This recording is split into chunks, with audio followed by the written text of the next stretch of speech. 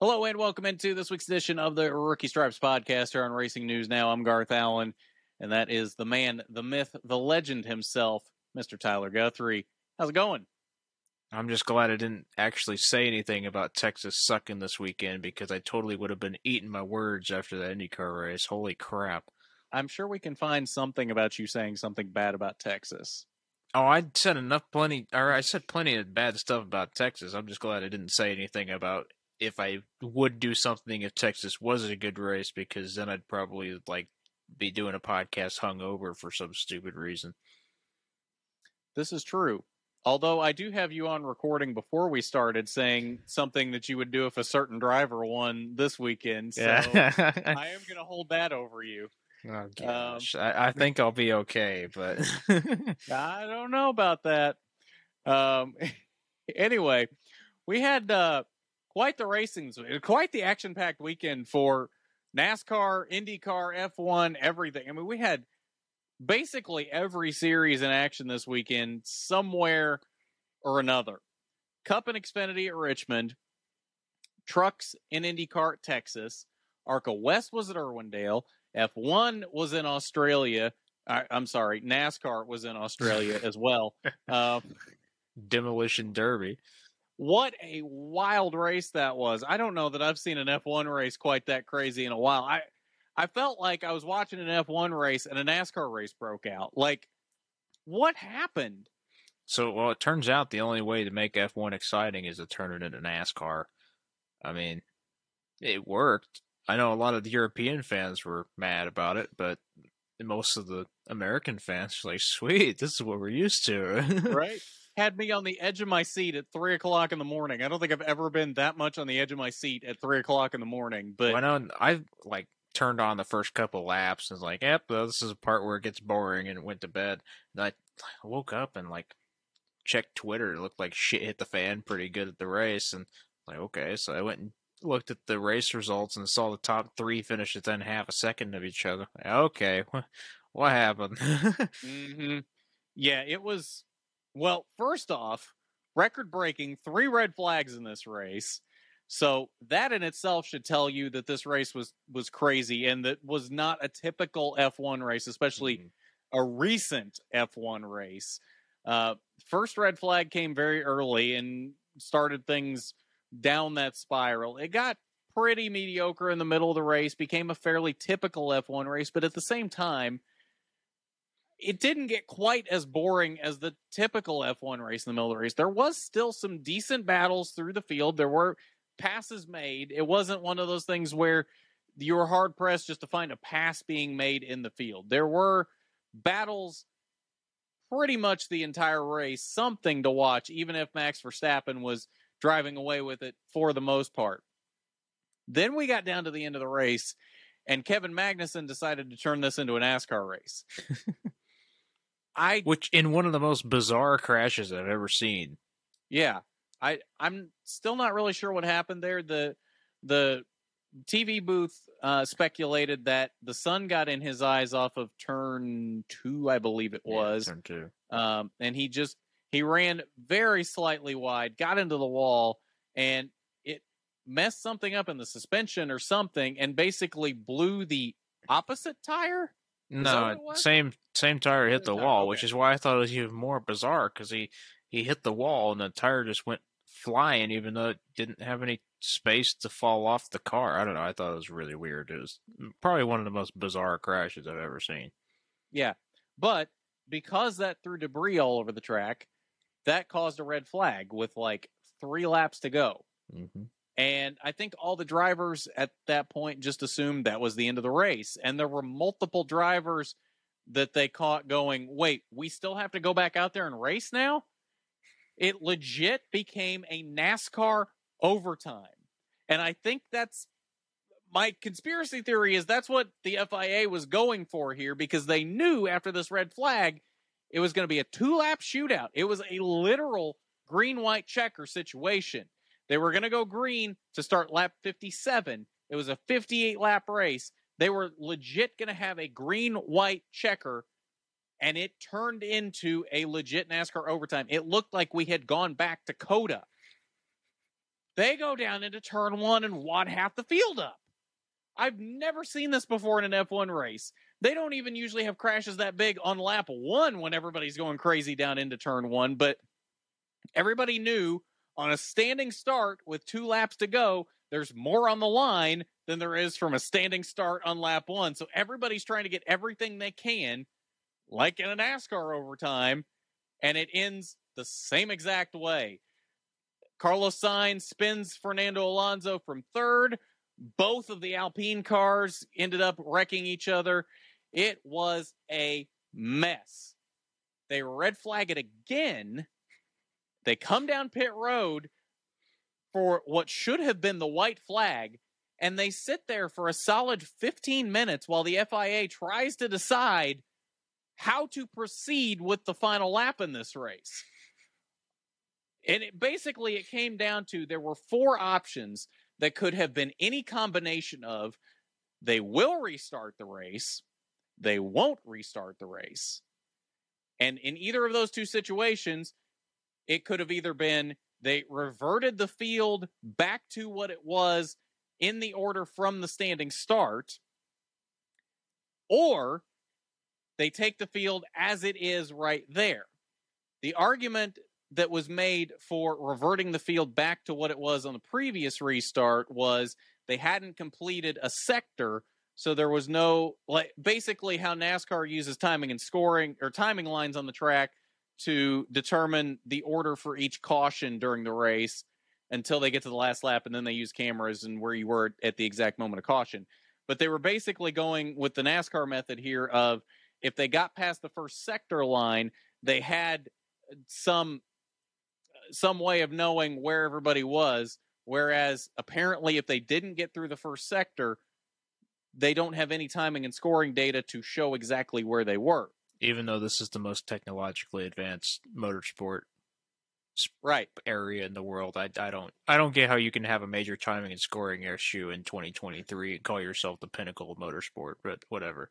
And to sit there for 15 minutes and try to decide what they were going to do about it. Like, it's not like they took a couple minutes and went, okay, this is what we're going to do, and you're going to have to live with it. No, they sat there. It was a legit 15, 20 minutes before they finally decided what they were going to do was they were going to run that final lap behind the safety car and then have a rolling start to come to the checkered flag, but you couldn't overtake on this rolling start. So what was the point in the rolling start? You can't end the race under a safety car? Is there a rule about that I don't know about with F1 that you can't end the race under safety car? No, they've done it before. That sounds like a NASCAR rule to me. Can't end the race under caution. We've got to have overtime. No, they've ended the race under safety car before. I don't understand what the issue was here. I don't know why they couldn't have just paraded the cars out for a lap, and then what? Carlos Sainz got a penalty for a lap that didn't even count.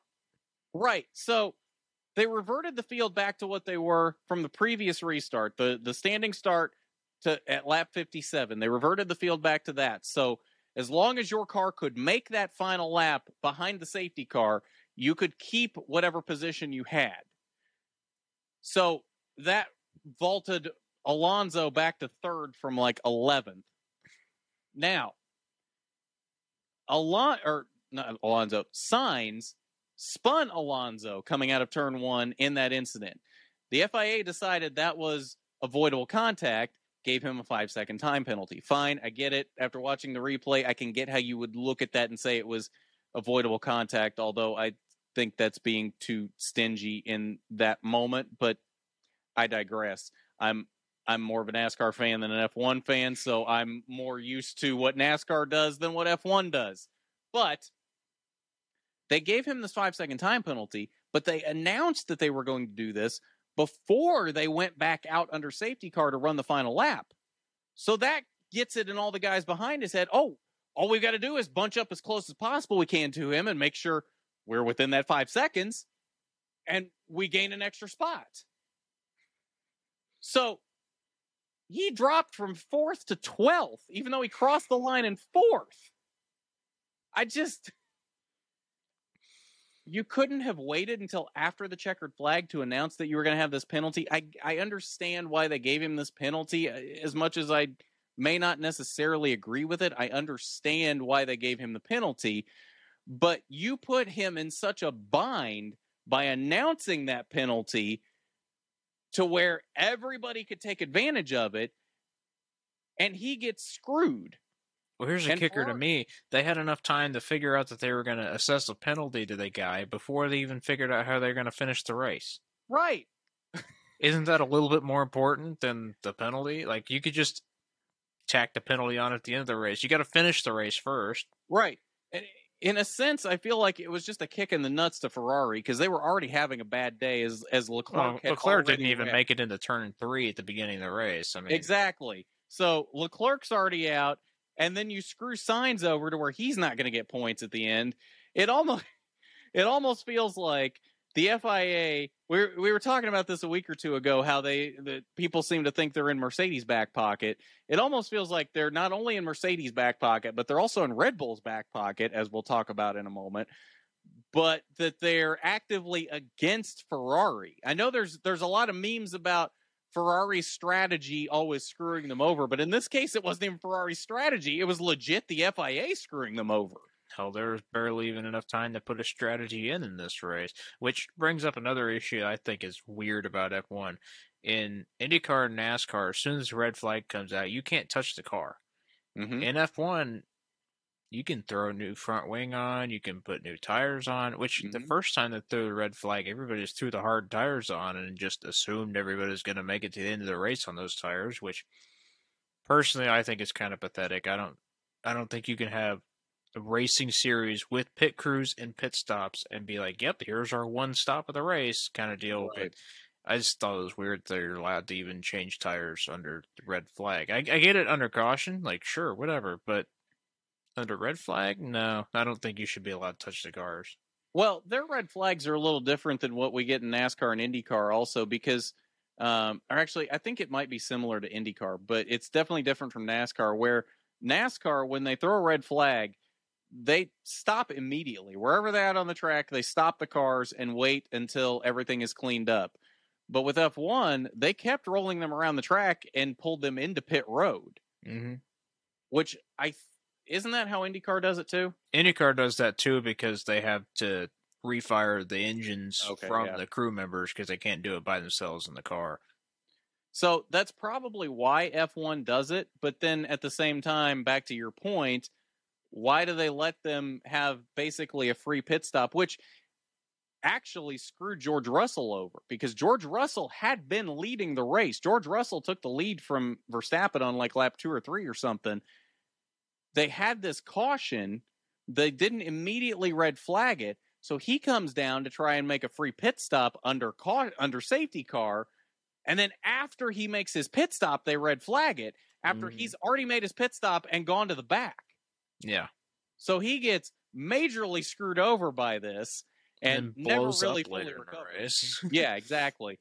So it really wouldn't have mattered in the end anyway, because he was going to probably have that issue regardless. But yeah, majorly got screwed over from that. But circling back to the conspiracy theories of the FIA being in Mercedes' back pocket, it almost felt like they were in Red Bull's back pocket in this race because there were pictures from the stands of the final standing start, that one on lap 57, of Max Verstappen pulled with the front tires all the way past the front white line in the box for the standing start. And they penalized Alonso for something similar a couple weeks ago where his tires were off to the side outside of the box. Yeah, I don't understand why they feel like. I guess the technical explanation they gave was Alonso didn't get a advantage by doing that, but he still was outside the rules, so they penalized him, which, sure, I mean, you have this little box painted on the grid. He was outside the box. Yeah. Okay. But so was Verstappen, and he was ahead of the box. That's like giving a clear competitive advantage, in my opinion. I don't understand how that wasn't penalized. And I legit think it gave him an advantage, too, because he was able to clear Hamilton into turn 1, which... Well, in every other start, he didn't get off the line very well at all. Exactly. So I I really believe that's the reason he cleared Hamilton into turn one, was because he had that little bit extra room to start and was able to get that just clear enough and then be able to be completely clear of all the mayhem behind him. Yeah. And it was very obvious he was across the line. Everybody noticed it, but the FIA doesn't say a word about it. Yeah, that seems a little sketchy to me, but that just kind of how the FIA is for you. Another thing I thought was interesting from that race was a couple post-race comments from some of the drivers talking about how F1's become like more entertainment for the fans than about being a pure sport. It's like, well, yeah, I mean, that's kind of, well, I guess F1 doesn't really see it as entertainment. They see it as the sport. That's the entertainment. Like, the way you finish The is how sport you're isn't the entertained. entertainment, though, most of the time. Right. But I know here in the US, like, we see NASCAR and it's like, it's a show. It's not business, it's entertainment. And I guess they just have it flip-flopped over there, and it's really frustrating, I think, to watch F1 and be an American sports fan. It's just, I hate it, and I don't watch the Drive to Survive thing, so I don't know. I still haven't watched this season, but I do need to watch this season of Drive to Survive. I haven't watched any of it. You haven't watched any of it? No, I haven't watched a single episode. Okay, you've actually missed out then, because it actually is a very quality show that is worth watching. I haven't watched, like, IndyCar did something similar a couple years ago, and it was kind of a flop, but I didn't watch it. I don't watch the life and the whatever of the drivers that NASCAR does every once in a while. Oh, that race to the championship thing they did last year in USA? I don't watch that kind of stuff. It was okay. It started off good, but it got kind of boring by the end. The first in-season thing I ever watched was the Colts football thing that they did in season, like the Hard Knocks thing. That's the first in season anything I've ever watched. IndyCar's doing one this year on the CW of all places. It's like the 100 days to Indy 500 thing, which is going later than 100 days to the Indy 500. Yeah, it's like coming out 30 something days to the Indy 500, but whatever. Well, I don't know where they get the 100 days number, but they started filming for it like before the season even started. So it's not even like the first stuff they filmed for it is much further than 100 days before the 500. So I don't know where they get the 100 days number, other than it's just a nice round number to call the show. But from what I've heard, the people that have seen like pre-screenings of it have said it's actually pretty good. Yeah, I mean, IndyCar needs whatever media exposure it can get at this point. Right. Which you're going to get if you just put some more ovals on the schedule and have absolute bangers like Texas for some... I don't know why Texas decided to be 2016 all over again, but I liked it, and I'm not complaining. I agree. And the thing is, I think it was weird because I felt like the whole weekend at Texas was actually fairly decent. The truck race wasn't bad either. Yeah, the truck race is pretty okay. It wasn't like awesome NASCAR racing at a mile and a half, but I mean, it was decent compared to what we had at Texas. Right. It was much better than what we've seen at Texas recently, which you couldn't have gotten much worse than what recent Texas has been with any series. But I was pleasantly surprised by what we saw from both trucks and IndyCar this weekend. Would I rate them as some of the best races all time? No, but they were very good and entertaining to watch, which very much surprised me from Texas. Well, I know the choices are limited, but I would say IndyCar Texas this weekend is probably one of the best IndyCar oval races in the past 7 or 8 years. You got to put it up with not 2015 Sonoma Auto Club. I don't think it's anywhere near that level, but it's fairly close to 2016 Texas, I would say. The Texas of old definitely showed. They had some pack racing. It got stretched out. It had like pretty much every kind of phase you would want in an IndyCar oval race. You had a close finish. Field got bunched up. I wish they would change the wave around rules for IndyCar a little bit more to make it a little bit more competitive. Because at one point there were only 2 cars in the lead lap, which, ouchie. Yeah. But I mean, to be fair, Pato O'Ward in the middle of the race just flew by everybody. I knew they talked about it a lot when he went past Romain Grosjean for lapping third place. It was like he was lapping a car that was running 20 something. He just flew by, and there was nothing anybody could do about it. And insane pace from Pato Ward. I know I picked him to win the race. He won last year. Or no, he didn't win last year. He won 2 years ago. But no, he was insanely fast. Newgarden was fast too, and it was just kind of which one of them was going to be there at the end, and they both were, and made it a really good finish to the race. It was a very enjoyable race to watch, I thought. It was, very much so. After staying up for F1, though, I confess that I did not wake up in time to see the beginning of the race. I think I came in at like lap 67, 60 something. I missed a good chunk of the beginning of the race, but once I got settled in and was watching, yeah, it was very good, very, very enjoyable to watch. Yeah, I listened to it on IndyCar Radio Network on my way home, but I mean, honestly, I think those guys on the radio did better than the guys in the booth did at telling the race. So I went back and watched the recording of it, and then I got nothing better to say about it. I think that'll probably be the best oval race of the year, unless IMS decides to throw us a good little bone next month. But I'm glad to see Texas come back. And next year, let's do that at night. Please. You know, I would say the same thing about Richmond. Not to switch gears here so quickly from IndyCar, but I had a theory earlier today that the reason that Richmond for NASCAR has not been great over the past few years is because it's a day race. I feel like all of the good races at Richmond were at night. Now, I know recently, probably the reason that it hasn't been good there was because the Gen 6 car was terrible. But at specifically Richmond, for some reason, it was good at every other short track except for Richmond. Yeah. Well, because Richmond races more like a mile and a half, and the Gen 6 car was awful on mile and a halves. Yeah. It races more like a mile and a half than it does a short track, which is really weird because it's only 3/4 of a mile, but it does. It doesn't really race like a short track.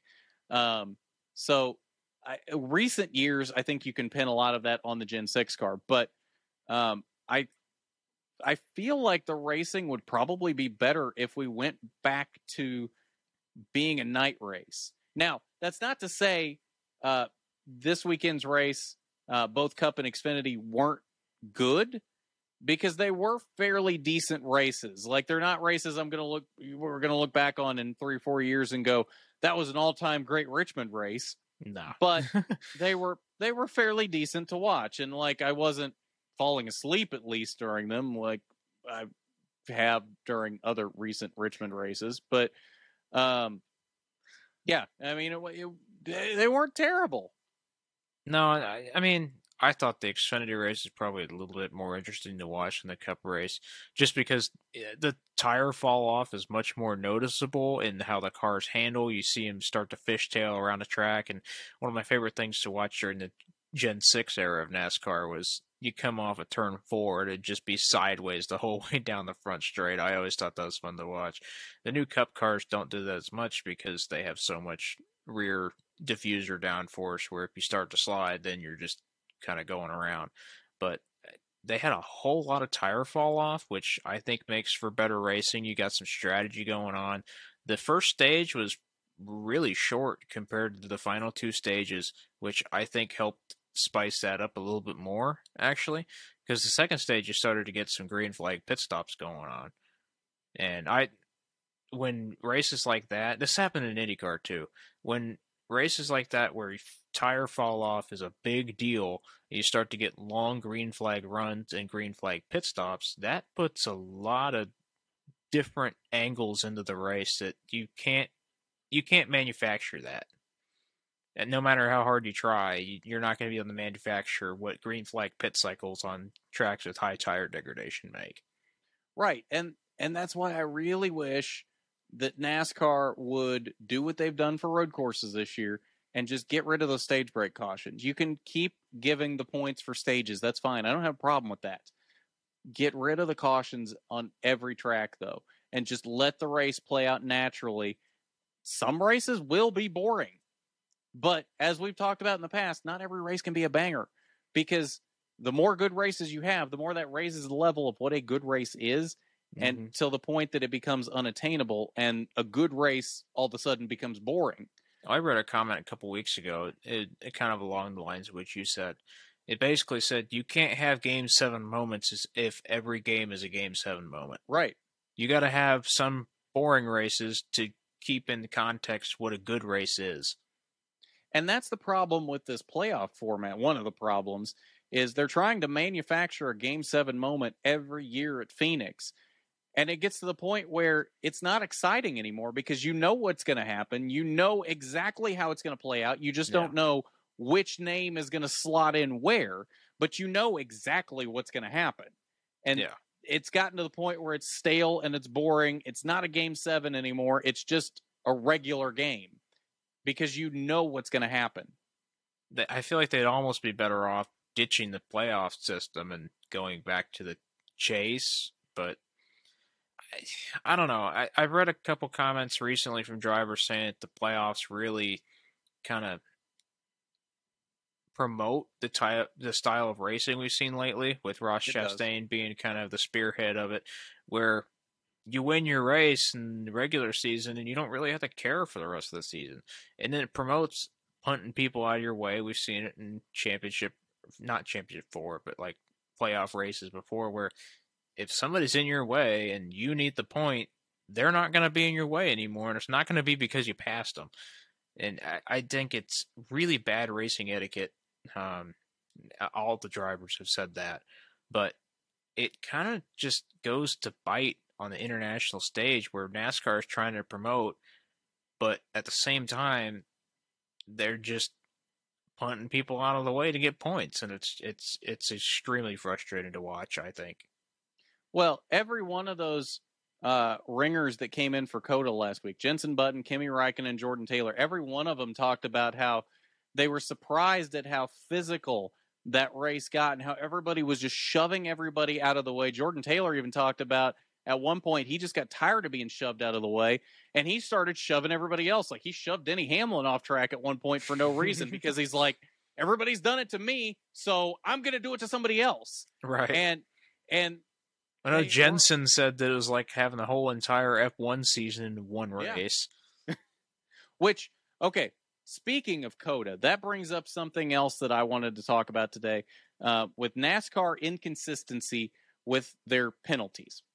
Okay, I assume by now you have seen what Daniel Suarez did after the COTA race. Yeah. Okay, to where he punted Ross Chastain out of the way, went after Alex Bowman, shoving him down pit road, almost into a NASCAR official. There's all kinds of other people on pit road that he is putting in harm's way by doing this. Yeah. And then he gets out. Bowman tells him that it wasn't him, so then he goes back and yells at Ross. It's a bad look. I like Daniel Suarez. Daniel Suarez is a good dude. But in that moment, he not only embarrassed himself, he embarrassed the sport. Yeah, and put a bunch of people unnecessarily in danger. This is like one of my big rags on like Kyle Busch and Kevin Harvick for a whole bunch of years.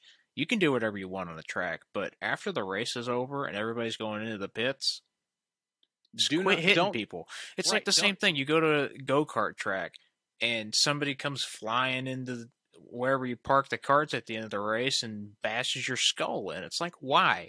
There's no reason to do it. Everybody's done. If you want to talk about something, go deck them in the head after the race. Just don't screw up everybody else's stuff. Rule number 1 is don't use your car as a weapon. Yeah. And it doesn't matter the circumstance. There is no excuse why that is acceptable. Now, NASCAR, unless you're Matt Kenseth at Martinsville in like 2015, then it's perfectly acceptable. NASCAR issued Daniel Suarez a $50,000 penalty for that this week. No suspension, nothing except a $50,000 penalty. Didn't they add some points to that, like 25 points or something? Which, I mean, for NASCAR, 25 points is like, ooh, wow, but you know, I don't think they did. I thought I remember saying that. I'm not seeing anything about 25 points. Because I just Googled it to make sure, because I couldn't remember what the number was, but I don't see anything about points. I just see the $50,000. And $50,000 fine doesn't cut it at all. No, not at all. That should be a race suspension, in my opinion. Absolutely. At least a race suspension. Especially, and this is my biggest gripe with this, how does Josh Williams get suspended for a race for harmlessly parking his car on the front stretch, not putting anyone in danger, not using it as a weapon, nothing? He didn't even flip off the officials. Like he didn't do a whole willpower when he got out of the car and just flip off the officials, which I thought he was about to do. And he just gave him a peace sign. Yeah, hell, he even brought him pizza this week. Yeah. So how does Josh Williams get suspended for that? For harmlessly parking his car on the front stretch. Sure, he's obstructing the race. Whatever. He wasn't in anybody's way. It was already under caution. But then Daniel Suarez, who is legitimately putting people in harm's way and could have seriously injured, if not killed someone, just gets slapped on the wrist with a $50,000 fine. How is that acceptable? NASCAR needs to be held accountable for that. Plain and simple, they need to be held accountable for not holding Daniel Suarez accountable and to the same standard that they set with Josh Williams literally the week before for something less that he did. Well, I think NASCAR's already set the precedent for what Daniel Suarez did and the penalties there. You had it in the Gen 6 era a couple different times where, Brad Keselowski came flying in to hit somebody at Richmond one year and ended up hitting 3 other cars, and Tony Stewart put it in reverse and bashed his hood in. Like, nobody got suspended for that. They've already put that precedent in. They're not going to suspend you for that. And I think they should have from day one. As soon as somebody hits another car on pit road after the race, that's a suspension. I don't care what the circumstances are. You're driving a car that you were just driving at 200 mile an hour. Now you're doing 10 mile an hour and you're going to run into somebody. There's no excuse for that, especially with all the people on the pit road. Nobody's wearing their safety stuff anymore because the race is over. Like, if you want to settle it, get out and go settle it somewhere. I would, because I know they suspended people for getting in fights after the race. I would rather watch a driver get out of the car, take his helmet off, and go deck somebody than hit another car in pit lane after the race. No, that is exactly what should happen.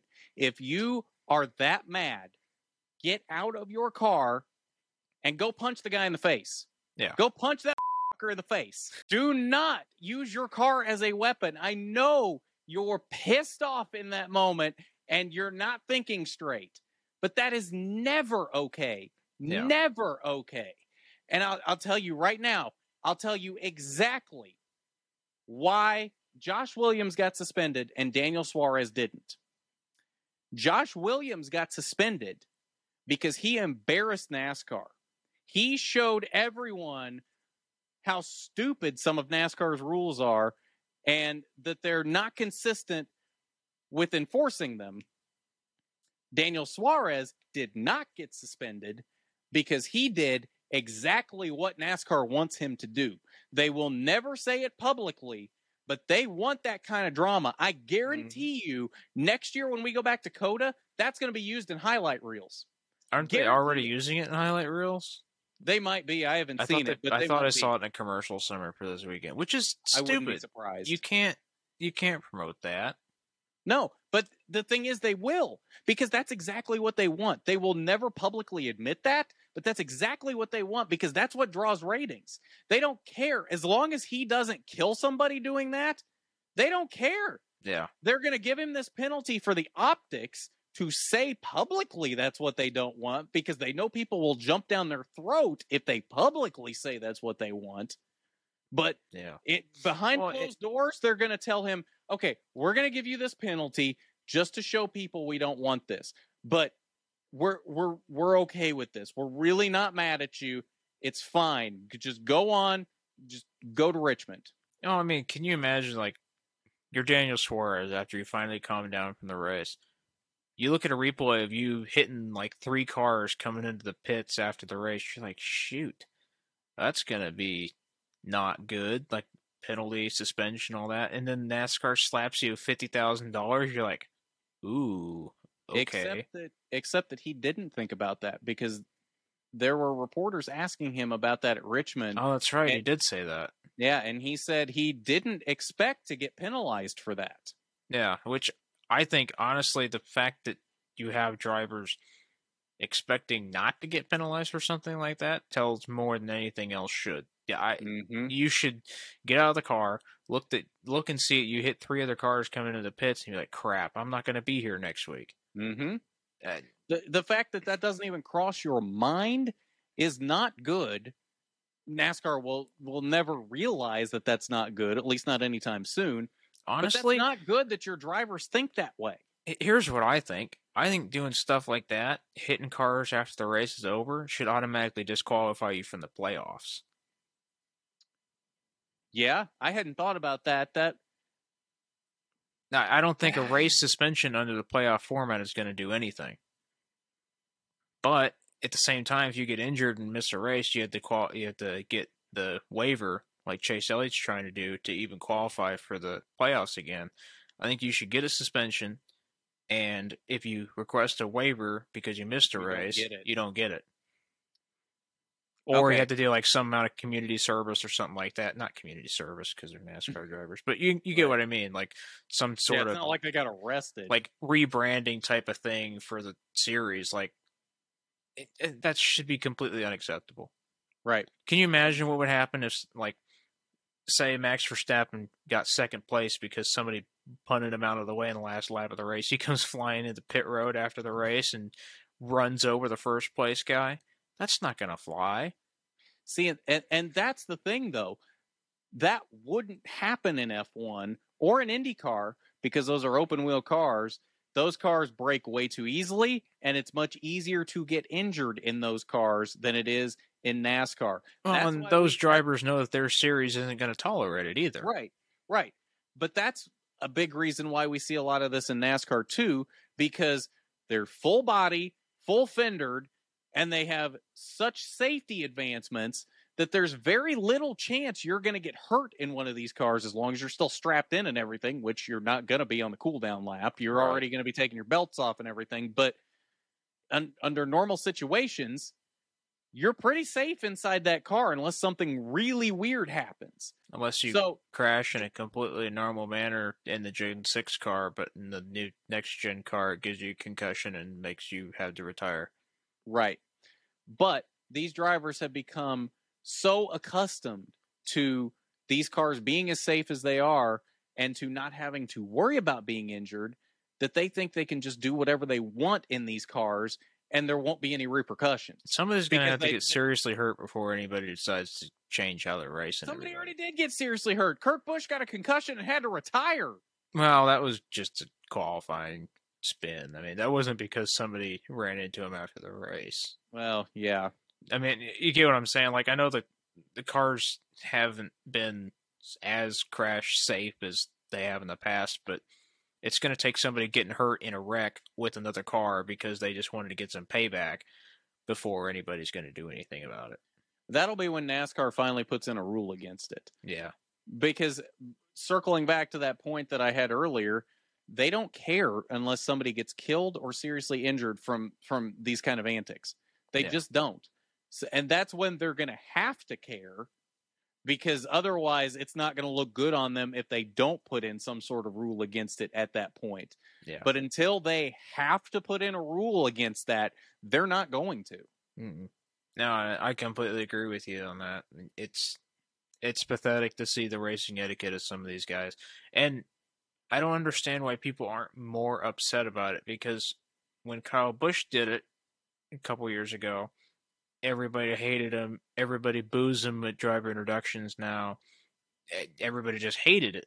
But now everybody's doing it, and all the fans are just celebrating it. I don't understand what changed. It's not, you can't convince me that everybody hates Kyle Busch so much. When he takes somebody out, it's not okay. But when somebody else takes somebody out, it's okay. I think that's exactly what it is, though. I think the fan base hates Kyle Busch that much that they'll hate it no matter what he does. But anybody else, unless it's somebody like Ty Gibbs or somebody that is as hated as Kyle Busch, they're not going to care. They're not going to care in mass like they would with Kyle Busch, Ty Gibbs, somebody like that is almost universally hated at this point. Yeah. I do think it's kind of funny that all the drivers are starting to gang on Ross Chastain, even when it's not the direct reason. Like, I know Christopher Bell, he took out William Byron at the end of the race. There's no way around that. Christopher Bell wasn't even going to make the racing line in that corner, no matter where Ross Chastain was. Chastain. Then they're interviewing after the race, and he's like, "Yeah, well, human wrecking ball was inside me. What am I supposed to do?" And it's like, "Well, you were like a whole lane away from him, buddy." Right. And that's the thing, though. They know, because of the reputation that Chastain has at this point, if he's anywhere close to them, they can use him as an excuse, and people will just believe it, because most of the time people aren't going to go back and look to see, oh, did Chastain really hit him? They're just going to hear that and go, oh, yeah, Chastain. Sounds Chastain. Yeah. Which is sad on Chastain's part. Like, I think, didn't he say something today about, or not today, but recently, about how other drivers have been viewing him, and he's kind of like starting to feel a little bit bad about it? Maybe. Did you read something similar? I forget what I read, but it was something like he was listening to everybody say all this negative stuff about it, and he was like, well, crap, maybe I'm not doing too great, kind of deal. I feel like I remember something similar to that, yeah, but I don't remember exactly what he said. But yeah, I think he's finally getting to that point where the whole "I don't care" facade is starting to wear thin, because I think that's what it always was it was a facade. Like, he does care how he races people and what they think of him. Unless it's Denny Hamlin. Yeah. That's fair. I would do the same thing to Denny Hamlin.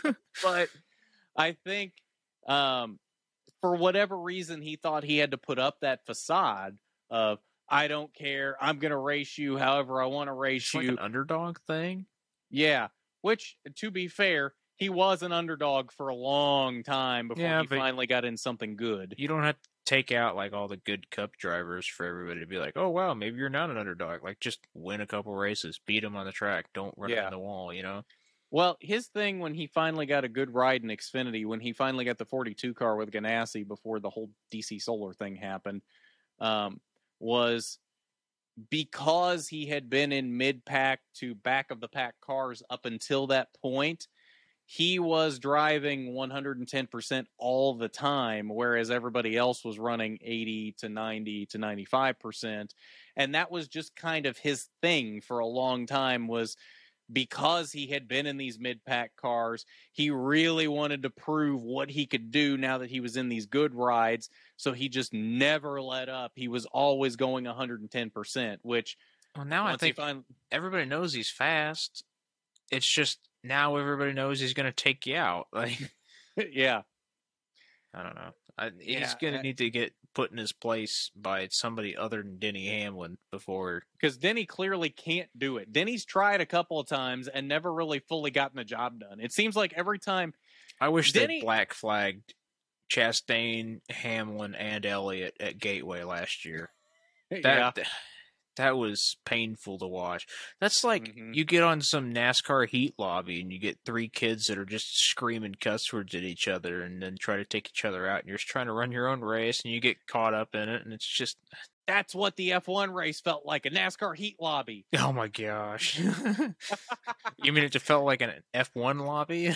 Yes, that's all of the pretty above. Much what it was. F1 lobby, NASCAR heat lobby. It just felt like racing with a bunch of kids online. Shipment 24/7 on Call of Duty, but it's an F1 race instead of Call of Duty. Right. Oh, it has been quite the F1 race was a heck of a race. I mean, the middle... We didn't even talk about ARCA yet. The middle 40 laps of the F1 race was horrible, but other than that... I wouldn't say horrible. It was... Overall, there was some mid-pack racing, but that's kind of how F1's always been, and unless you really care about 13th place, it's like, eh. Yeah, I mean, I would agree with that, but at the same time, I'd say the middle of this race was more entertaining than the middle of the last 10 F1 races. Well, it's not like there's a lot of competition there. No, but still, it is an improvement. Maybe I do want to give a shout out to Carson Hocevar for winning the Truck Series race. I know Nick Sanchez dominated should the have won crap that out of that race. race and definitely should have won it. But Carson Hocevar finally gets his first Truck Series win. A little bit of controversy. Some people think that he wrecked Nick Sanchez. I would argue that Nick Sanchez was like wildly out of control before Hocevar's bumper got there. Yeah. But props to him. He's been close a bunch of times to winning a race and finally got it. Well, and Zane made the comment they grabbed Zane after he'd already changed back into street clothes and looked like he was ready to leave the track. Fox grabbed him on the post race for an interview and asked him his thoughts on that, and he watched the replay and he was like, yeah, the two truck was real sketchy. Like anytime, the whole time he was below me, especially on the straightaways, like he was super sketchy, couldn't hold it in a straight line. So I don't know if the truck just wasn't handling well or if Nick just wasn't very good at dealing with turbulent air when there was another truck around. Because most of the time, to be fair, he was kind of out by himself the whole race. Right. You know? So he never really got to experience that until right at the end. So, and honestly, he's not gotten much experience with that to begin with because he's not had many big tracks and trucks yet. And he didn't have many big tracks in ARCA to deal with. So Right. he's not had much experience with that yet. So he may just not know how to deal with that yet. Then you plop him in the best truck in the field, and all of a sudden he's racing for the win in turbulent air and doesn't know how to control it. Yeah, I mean, I don't blame him at all. If you're running mid-pack, you got air coming all over your truck and on the nose, on the rear. But when you're up front with somebody by your side, you're getting all that side force off the right rear, and the nose is getting a lot of downforce. It's super easy to spin that out, especially on a track with double dog leg like that. Mm-hmm. Yeah, no, I don't blame Nick at all because I feel like that's a very tough situation to be in with very little experience as he has at that level. I feel like Zane might have been a little harsh about it, but at the same time, I get it. You got taken out racing for the win by a guy that couldn't hold his truck in a straight line. So you can't be kind of mad about it. I get it. Right. But yeah, I disagree with the people that that say that Hocevar basically took Sanchez out. I wasn't super happy in the moment to see Hocevar win because I really wanted to see Sanchez get his first win. Nick's a great kid, and I really wanted to see him finally get that win. I say finally, and we're not even that far into the season. But but what is Carson supposed to do in that situation? They just took the white flag, and you're racing for the win. He's in like third. You're not going to lift at that point. And it was just very unfortunate that the moment he got to Sanchez's back bumper, he was already a little bit sideways, and it just finished him off into the 38, and they collected the 19, who was an innocent bystander. Yeah, and I thought I was going to get another good pick win again this week, and then that happened. Like, oh, well, there we go. Yeah, you were close. Yeah. I won one at least this. I think I won 2 or 3 this year, so I'm fine the rest of the year. I don't care if I win another one. I don't think you're up to 3 yet. You're at 2 at most. Yeah, I probably have. I know I have 2, but I don't think either one of us had gotten a winner until last week. I wasn't expecting to get any all year, so I'll take 2. No, wait, it was 2 weeks ago because you picked Eckes to win at Atlanta, didn't you? Yeah, and then I picked like Byron or something. Though I don't know. Yeah, but yeah, we're 50 minutes into this, and we haven't even talked about the ARCA race, which actually was a decent race. ARCA West at Irwindale, race number 2 of the season. In the beginning, it really looked like Trevor Huddleston was just going to run away with it. He takes off from the pole and is just gone in the first almost half of the race. And then I think he ended up maybe, I don't know, Doc is back there stepping on the webcam cord because he can't sit still. For you. Right? Our show mascot over here, who was mad at me a minute ago, and now I think he seems to have gotten over that. But yeah, Huddleston ran away in the first half of the race, and then I think used his tires up too much because they didn't get any pit stops in this race. So by about halfway after he had run away, as you see me disappear behind Doc's tail, after he had run away, I think he had used his stuff up too much. And the rest of the field came back to him. And all of a sudden, we had a race in the last half of the race. And it was typical good Irwindale racing. It was really fantastic to watch. Super exciting.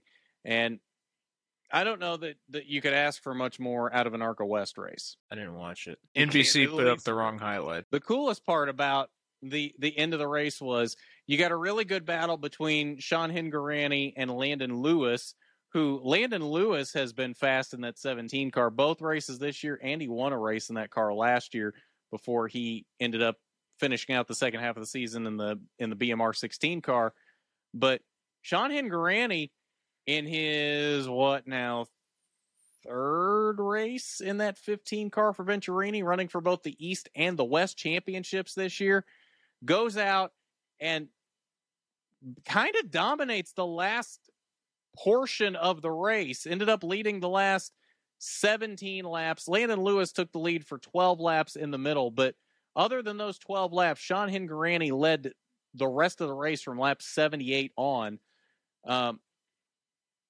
But that was not without competition from Landon Lewis either.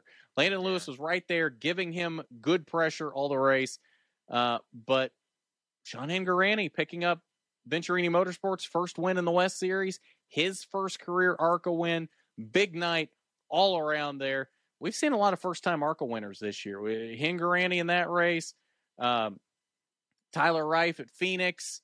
Who else have we seen first-time winner? William Sawalich won at Pensacola. Greg Von Alst won at Daytona. Every ARCA race this year has been a first-time winner, which is actually kind of incredible. Oh, and Hingorani also looked pretty good at the East race last week. Mm-hmm. Fighting for top four most of the race. The race that you watched highlights for? The race that I did watch the highlights of because NBC decided to put those headlights up instead of... Those headlights? Highlights. It is 3 a.m., Garth. I didn't know NBC put headlights up on YouTube. Yeah, it's cars now. I mean, it's not ARCA, it's cars. Car has headlights, yeah. I'm trying, man. But yes, you are. We'll give you credit here, Tyler. Tyler's struggling, but he's trying. I'm watching ARCA for the first time in my life this year, so the fact that I even remembered it existed is a pretty good start. Fair enough. So since Tyler is struggling, we'll start moving toward the end of the race. We'll make our predictions for this week before we wrap up tonight. Cup and Trucks are at Bristol Dirt, and I believe out of all of our series that we talk about on here, those are the only two, I think. Let me double check that there's no ARCA of any sort, but I don't think there is. Talladega is the 27th. Yep. Talladega is the 22nd. Dover is the 28th. Kern County is also the 22nd. So nothing until the 22nd. Now, in IndyCar, got to wait 2 weeks for Long Beach, but that's usually a good race, so we'll want to talk about them. Yeah. But since we've got these two races, Tyler, who you got for the truckers? I hate that term. I hate calling them the truckers. I hate that Michael Waltrip has kind of made that normal. I hate that so much. And I really don't know why I hate it so much. I just hate it. But who you got for the truckers, as I internally cringe, getting dirty this weekend? Who you got? I'm going to go with Parker Kligerman. I know he's doing part-time in the trucks this year, running Bristol Dirt this year. But I think he likes the dirt races. I don't know if he has a dirt background or not, but he did pretty well last year in trucks on dirt. And I think it suits a little bit his driving style. He seems to do pretty well when he's got a loose car, and a truck that has very little grip on dirt might suit him. Fair enough. I think that's a solid pick. Like you said, he did do well in this race last year. I think. I don't remember exactly where he finished, but I do feel like I remember. Yeah, I was going to say, I remember him doing well in this race. So I think that is a solid pick. I, on the other hand, am going to go for someone who I do know has a dirt background, has not won a truck race yet, but I feel like this driver will finally get the momentum for this season kicked off with her new team. Hailie Deegan picks up her first win this weekend on the dirt at Bristol. All right, moving on to the Cup race. Tyler, who you got? Gonna go with Tyler Reddick. I know he almost won last year. He and Chase Briscoe got together at the end of the race, but he looked really strong last year in that 8 for RCR. And I think he will finally bring it home for 2311 this year at Bristol Dirt. Well, he's finally got his stride going at 2311. Finally picked up that first win for them at COTA a couple weeks ago. So, yeah, I think he's got the momentum now, and I think that is a solid pick. Is he running a monster scheme this weekend again? I have no idea. Because if he's not, maybe we'll actually get a Tyler Reddick race win diecast. Maybe.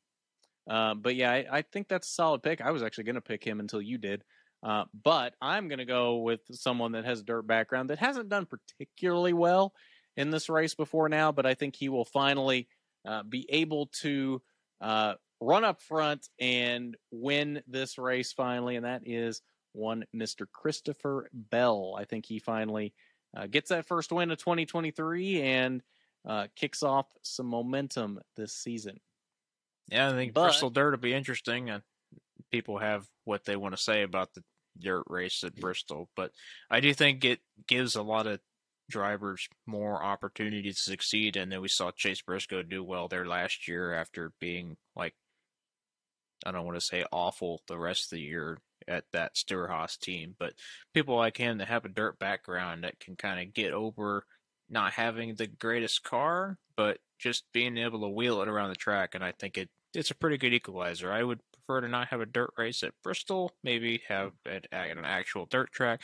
But if that's what we're going to get, I'll take it. You know, I did hear the rumor that it's obviously not going to happen now, but I did hear the rumor when it was starting to circulate that North Wilkesboro was going to come back, that they were going to turn North Wilkesboro into a dirt track, and they were going to make that the dirt race. Leave it alone. Well, and I agree. I'm glad that they decided to leave it as is, but if they were going to make it a permanent dirt track, I don't think that would have been the worst option. It would have been better than just putting dirt on Bristol and then taking it up so they can do the night race in the fall, then putting dirt back on. It would have been a better option. It wouldn't have been the best option, but it would have been a better option. But yes, I am glad that they have kept North Wilkesboro as is, and we're going to get hopefully a very good all-star race this year. But I think that's going to do it for us tonight. So hopefully y'all have a nice Easter weekend and enjoy the racing from Bristol Dirt. And we'll be back with you next week, same time, same place. Should be Wednesday, 6 p.m. for the premiere of this on RNN. I'm going to try going forward to move that up to Tuesday if I can get the editing done in time. I don't know if that's going to happen, but I'm going to try to move that. If I can do it consistently, I'm going to move it up to Tuesday, 6 p.m. going forward. And then the audio version, just whenever I can get it edited, usually it'll be at latest by Tuesday morning. So you got that to look forward to next week to hear our thoughts on what will be the first dirt race of the season for the trucks and the only dirt race for the Cup Series this season. So I think that's going to do it. So at that, I'm Garth. That's Tyler. And this is the Rookie Stripes podcast on Racing News Now.